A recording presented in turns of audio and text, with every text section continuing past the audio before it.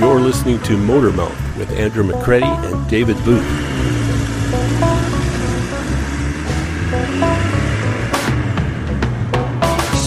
Thanks for joining us on the latest Motormouth podcast. I'm Andrew McCready, and as always, I'm joined by the star of the Motormouth podcast, David Booth. How are you today, David? Very fine indeed, Andrew. Excellent. And I'm curious if you've heard from Pierre Poilievre's people yet. Nope. I ask because you recently wrote a Motormouth column, which was in fact an open letter to the Federal Conservative Party's leader on advice about reworking Canadian electric vehicle regulations should he become our next prime minister. So what did you tell Mr. Poilievre? Well, I had a lot of advice. In fact, I think it was 2,540 words worth of advice. The first thing I told him is he's in a very difficult situation. I mean, his basic campaign so far, other than, delving into cryptocurrency a while back and hopefully working, backing away from that, has been to say that he's going to rescind everything Justin Trudeau does. Okay.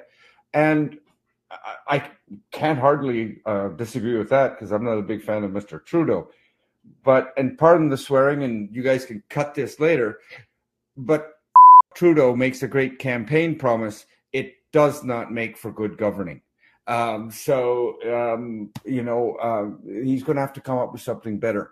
I don't know about vaccine promises. I don't know about immigration. That's not my bailiwick. This is called Motormouth. It's not called politics. The only thing that I know about that could affect his regime is the ZEV mandate. Now, that's still a pretty big thing. It's something that could lose or gain him some votes. And the number one thing I'd say is just repealing the ZEV mandate, as loathsome as I find it. Why don't you just sort of interrupt, but why don't you tell us what the mandate is as it stands now? God, is there anybody left in podcast land that doesn't know what the Canadian ZEV mandate is? But yes, I will.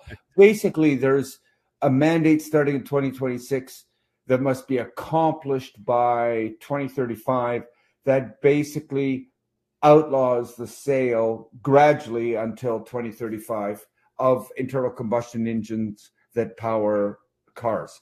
Basically, every year, the quota or the percentage of sales of each automaker I think it starts at 20% in 2026, must increase quite rapidly at the beginning and then more gradually later, to the point where at January 1st, 2035, all vehicles sold in Canada must be what the government designates as zero emission vehicles.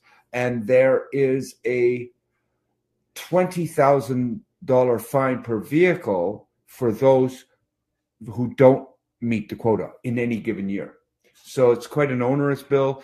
And while it's not quite a pure BEV bill, you can run a hydrogen-powered vehicle past 2035, and you can run plug-in hybrid until 2035. It's still very much aimed at getting us all into battery electrics.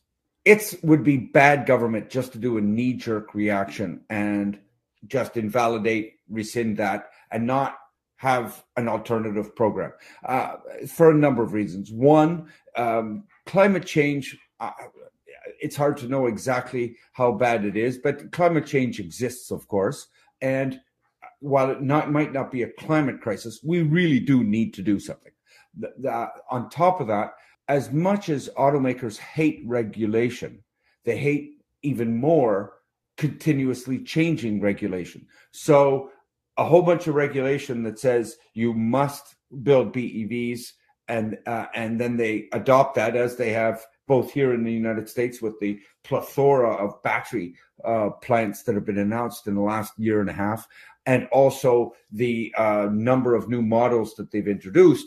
And then suddenly all concept of a ZEV mandate are pulled away. that's not making them happy. It's not like they're all rejoicing, oh, damn, we don't have to invest in ZEVs. They've already programmed it into the future. They've already made most of those investments or some of those investments. And just because EVs aren't selling all that well right now doesn't mean they don't want to sell any EVs. I know that that's some of the accusations that the super duper EV proponent crowd lobby at the existing manufacturers, but it's simply not true. At least it's not true anymore. So right off the bat, that's not good. The other thing is it would make him more unelectable, or certainly it would make him less likely to be a repeat prime minister if that's the way it's heading.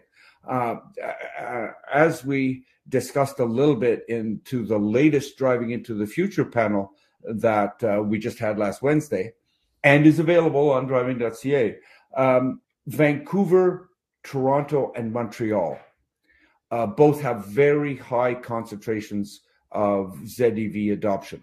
Toronto a little less because there's not a provincial rebate, but still growing. More importantly than that, the ZEV hotspots are not actually the downtown cores where those globalist elites that vote for the Liberals are.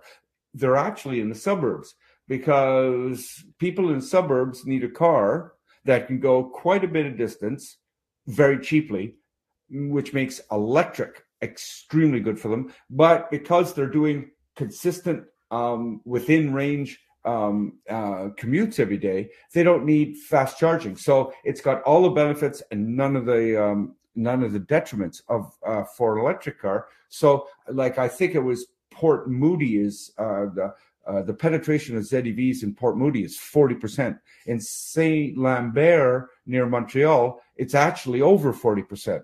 Now, I'm not a political expert, but I believe part of the political calculus for the Conservatives is that they can't win the downtown cores, but they can win the suburbs.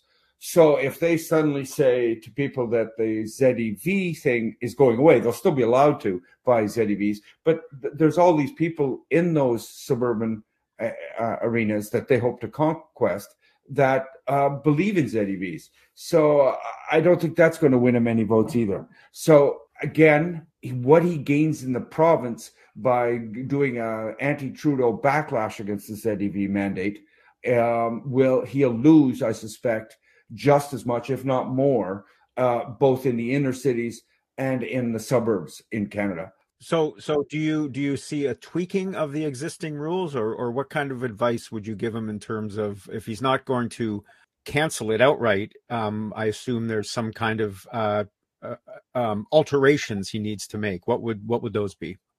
A lot of people told me that now that he's working on something, or his government is working on something, and I'm told that what they might be working on is a fuel economy rule, sort of like the American Cafe. I think that's a mistake because it's super complicated. I've gone through this many times, I think even on our podcast here. The reason why we have large pickup trucks is because the American manufacturers figured out how to circumvent the American CAFE standards with the footprint thing. They figured out that building a larger pickup, which was allowed to consume more gas, was actually easier than keeping their current size pickups. They were much smaller 10, 15 years ago, and making it more fuel efficient. So the fact of the matter is automakers are a lot better at circumventing emissions and gasoline consumption standards than lawmakers are crafting them. From that point of view, it's also really difficult to message. You go into election, Trudeau's running again. Oh, God help us all. And he says, no tailpipes equals no emissions. That's an easy message. It might not actually be true, but people understand that electric vehicles don't have tailpipe emissions like gasoline-powered cars do. On the other hand, if you're starting to do a fuel economy standard, well, it's very complicated, and you try to explain it, and you can't do it with a 15-second soundbite, and you'll bore people to death. So the solution I wrote about in this past Motormouth was quite simple. Just expand the ZEV mandate to allow hybrids as well. So right now you'd have, instead of just BEVs and FCEVs and maybe or maybe not PHEVs come 2035 or later, you would also include HEVs, your standard hybrids, your Toyota Prius, your Toyota RAV4 hybrid, that kind of thing. That has a number of advantages. One, those cars, unlike BEVs and PHEVs, don't cost that much more than regular gasoline engine cars. The big cost in anything electrified is the battery. Hybrids have relatively smaller batteries. Basically, if you're Toyota, you're looking buying a Toyota, a hybrid version of the same car is generally around $2,000 more expensive.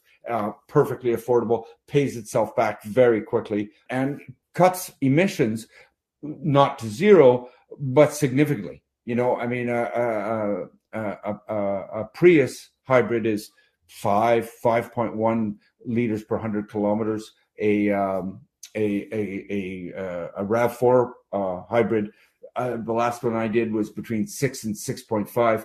Those are really good numbers, and really can contribute going forward to reducing the emissions, and doing so while still remaining affordable to the lower income groups that can afford the full plugins. One little side note, as we mentioned in Driving Into the Future, the average BEV in Canada costs $74,000.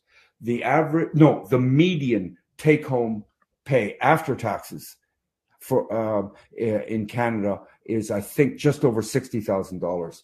That means 50%, well, actually more than 50% of the households make less money in 1 year total after tax than the cost of the average BEV right now. That does not speak to a revolution that's going to allow us to get to 100% BEVs going forward. With the this idea of allowing hybrids, wouldn't the automakers, as you say, they're so clever at getting around it, wouldn't they? And I envision a big pickup truck with a small hybrid system in it, and that would qualify under these rules. And it doesn't seem to it doesn't seem to get us to where we want to be.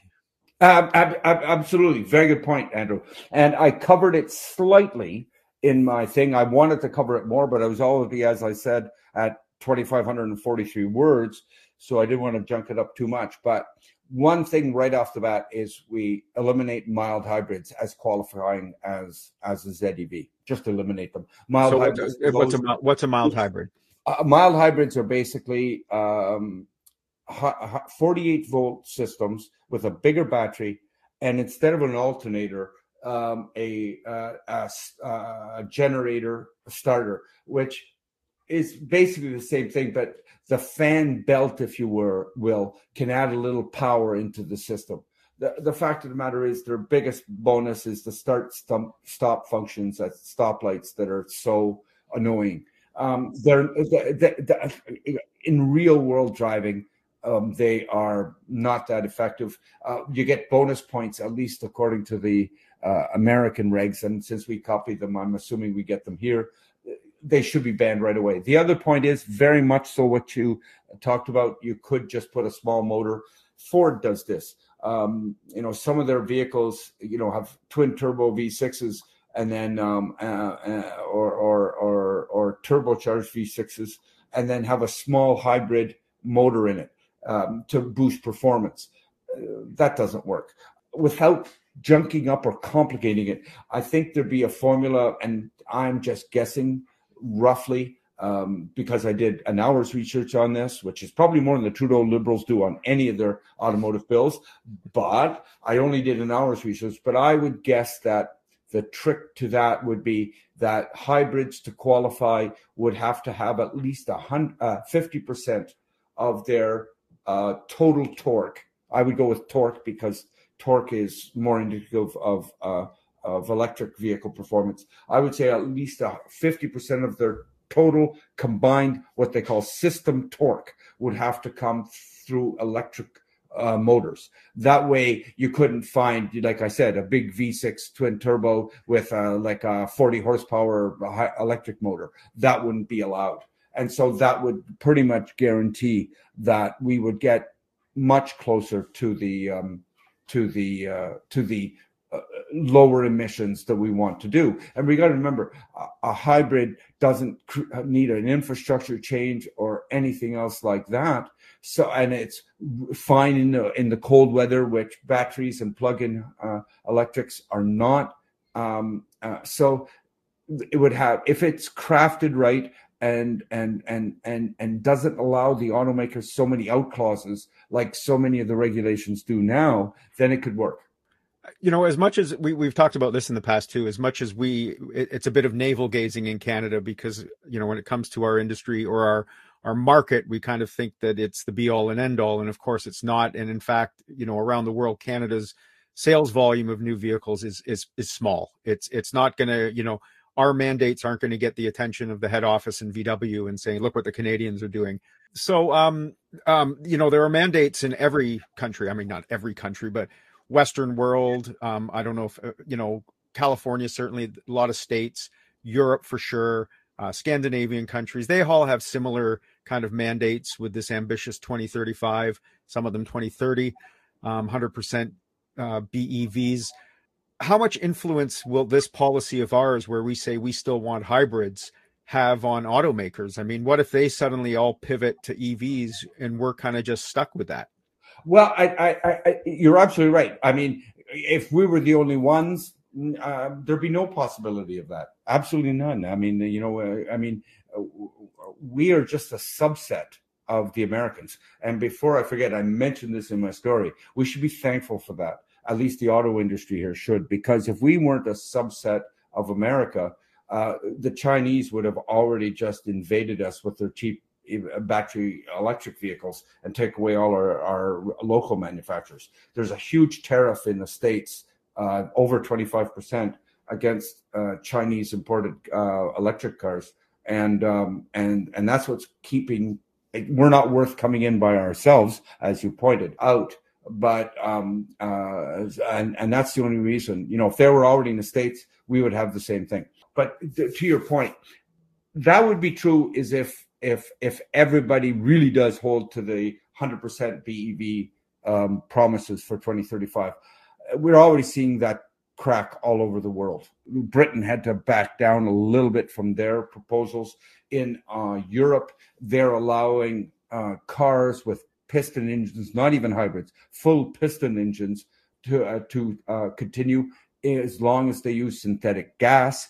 And while the states, certain states, have gone 100% EV for 2035, following California's lead, the chances of the USA nationally creating a national ZEV mandate are almost nil. Everybody well knows the problems of state rights versus national rights down there. So it'd be really, really hard. I mean, trying to get all three levels, the presidency, the Congress and the Senate, to agree on anything down there, let alone anything as important as this, is almost nil. So I don't see any ZEV mandate right now. As for the construction of hybrids, in fact, a lot of manufacturers, all the manufacturers, especially the domestics that are, you know, if not pivoting away from EVs, at least slowing down their hype on them, are all moving to HEVs. Hybrids. Ford is promised to make them 35% of their fleet within the next 5 years. Stellantis is just slightly below that. The only one that of the big three that hasn't really committed to hybrids is General Motors, and their numbers so recently are so bad that one wonders how long they can hold out. So the fact is while absolutely anybody that thinks that we can go past 2035, 2040 at the absolute latest, buying absolutely pure ICEs.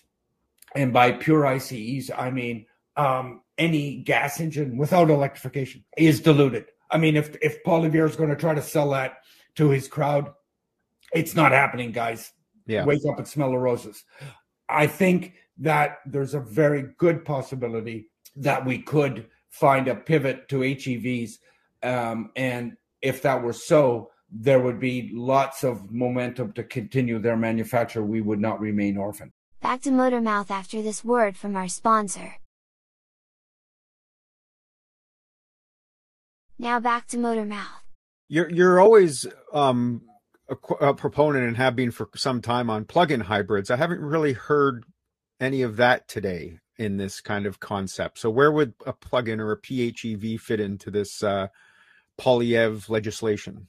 Well, that's a very interesting point, because right now a PHEV is considered sort of a ZEV. So the ZEV is what's allowed, and the 3 cars allowed are an FCEV, that's a fuel cell electric vehicle, which are practically non-existent in Canada. Those are hydrogen powered. BEV, pretty much self-explanatory, battery electric vehicle. PHEV, plug-in hybrid electric vehicle. They are allowed to be in as counted as a ZEV, but not for a full credit, not like as a total one. And so, 2034, for instance, I don't think you could produce 100% PHEVs and actually pass your quota for BEVs. I'll have to check on that one. But there's been a lot of noise, and I'm so happy you brought this up. There's been a lot of noise that PHEVs, depending on the legislation, we've talked about on Driving into the Future, I think we talked about how BC and California may allow them past 2035. Right. There is a ton of noise from the pro BEV crowd that we should cancel even those, because they have a gas engine and they do produce some CO2 emissions. But I'd like to put that in perspective, and I'm going to raise my tone here a little bit, because this really offends me. There's an ICCT study recently that showed that by 2050, if we went 100% BEV.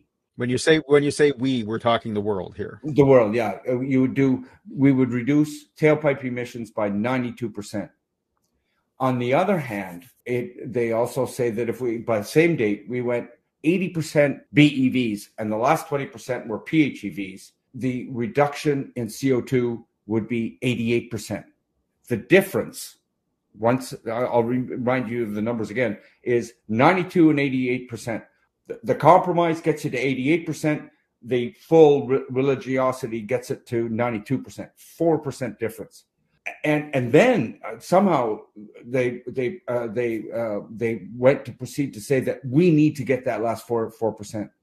And that's absolutely ridiculous. I mean, that's not science. When you can get 88% with a good compromise, and then only 4% more with the absolute idealistic goal, that's not science. That's religiosity. I mean, I honestly think for everybody out there that doesn't understand, ZEV emissions and everything else, think of this personally.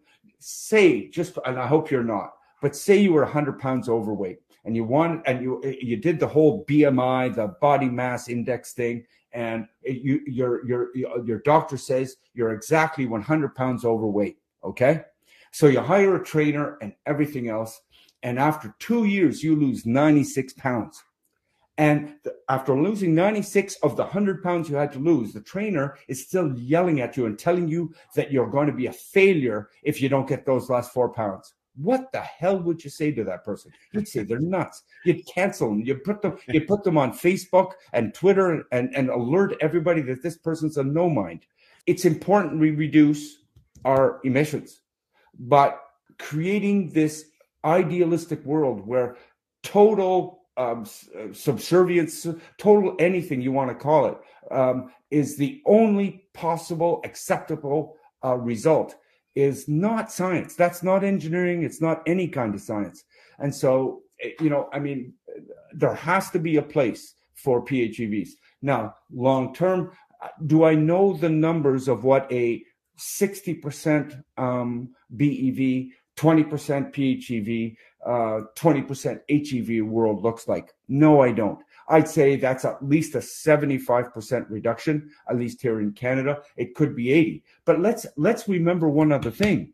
If we expanded the current mandate to include BEVs, PHEVs, and EVs, we're not banning BEVs, and we're not even discouraging BEVs. BEV proponents keep on telling us that even to this day that BEVs are, if not price competitive right now, they're very close.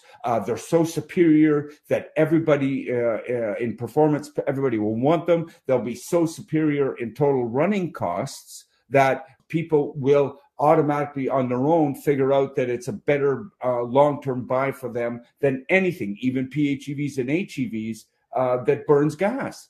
So even if we just allow PHEVs and HEVs into the equation, we're not banning BEVs. And if they are so superior, they will, in and of themselves, become 100% of the equation. And if they're not, and if they don't, that's not because Canadians are all stupid. It's because the BEV proponents have been lying to us about the benefits of battery power for a long time.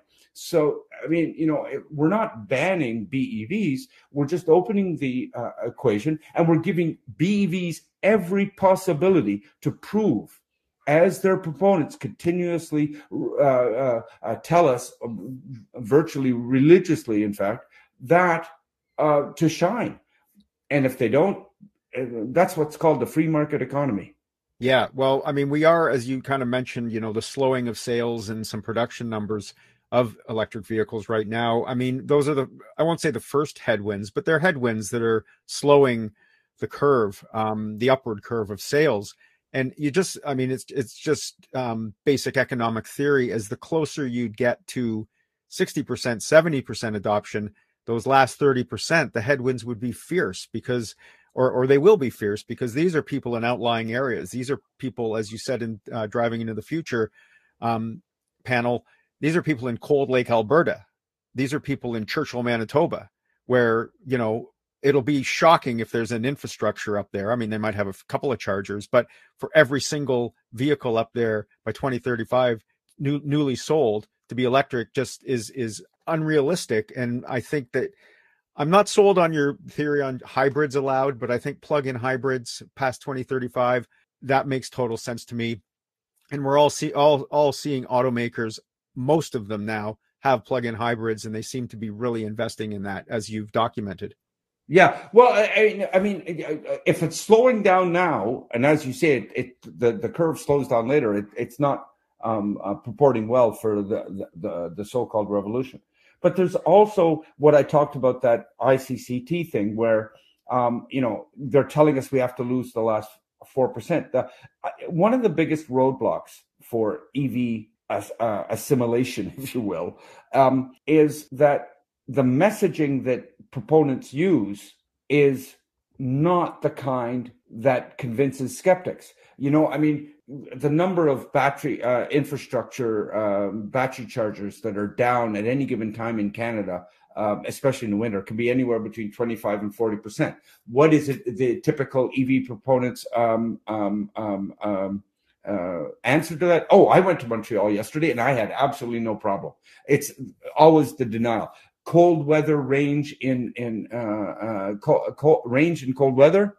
Again, I've got an actual calculator from Geotab that's quite lovely, and it's between 42% at -15 for a sedan to 53% or something like that for a cargo van or SUV. That's what you lose in range. And yet, no, you don't actually lose that if you do this, if you do that. Anytime somebody comes up with, I have an issue here, they simply deny that the issue exists. Okay. Towing on big pickups is another one. And so it's like any kind of politics right now. The more extreme you are on one side, the harder the resistance on the other. And that's bad, because we need battery electric vehicles. I don't think we need 100%. I don't think we'll ever get there. And I don't think it's good for Canada. But we need as many as we can fit into our culture, our climatic conditions, and our lifestyles and our driving styles. And so just painting rosy pictures that everything's perfect and there will be absolutely no roadblocks, as they currently do, just hardens the opposition, unfortunately. Okay, we're out of time there, David. That's a great conversation as always, and we all look forward to you being tabbed by Prime Minister Poilievre to steer the country's electrification revolution. Thank you for joining David and myself on the Motor Mouth podcast. As always, we hope you enjoyed the discussion. Be sure to look for David's weekly Motor Mouth column on driving.ca every Friday. In addition to his senior writing duties for Postmedia Driving, which includes the National Post and driving.ca, David hosts a panel series called Driving into the Future, which brings automotive and technology leaders to the table to discuss emerging topics in the mobility sector. The next episode, hosted by David, goes live on December 13th, where the topic is the resurrection of hydrogen. Then on Wednesday, January 17th, again with David, the subject is how secure is the data in our cars? For your dose of all things automotive, be sure to check out driving.ca, where you'll find the best in breaking news, videos, and reviews. And be sure to subscribe to the Motor Mouth podcast and Postmedia's other 3 auto-related podcasts, plugged in pertaining to all things electric vehicles and hosted by yours truly, and the Driving Podcast, hosted by Lorraine Sommerfeld, wherever you listen to your favorite podcasts. The next Motor Mouth podcast is scheduled for January 10th, so happy holidays from us to you and yours, and we'll be back from the break refreshed and ready to take on 2024. Happy holidays to you all.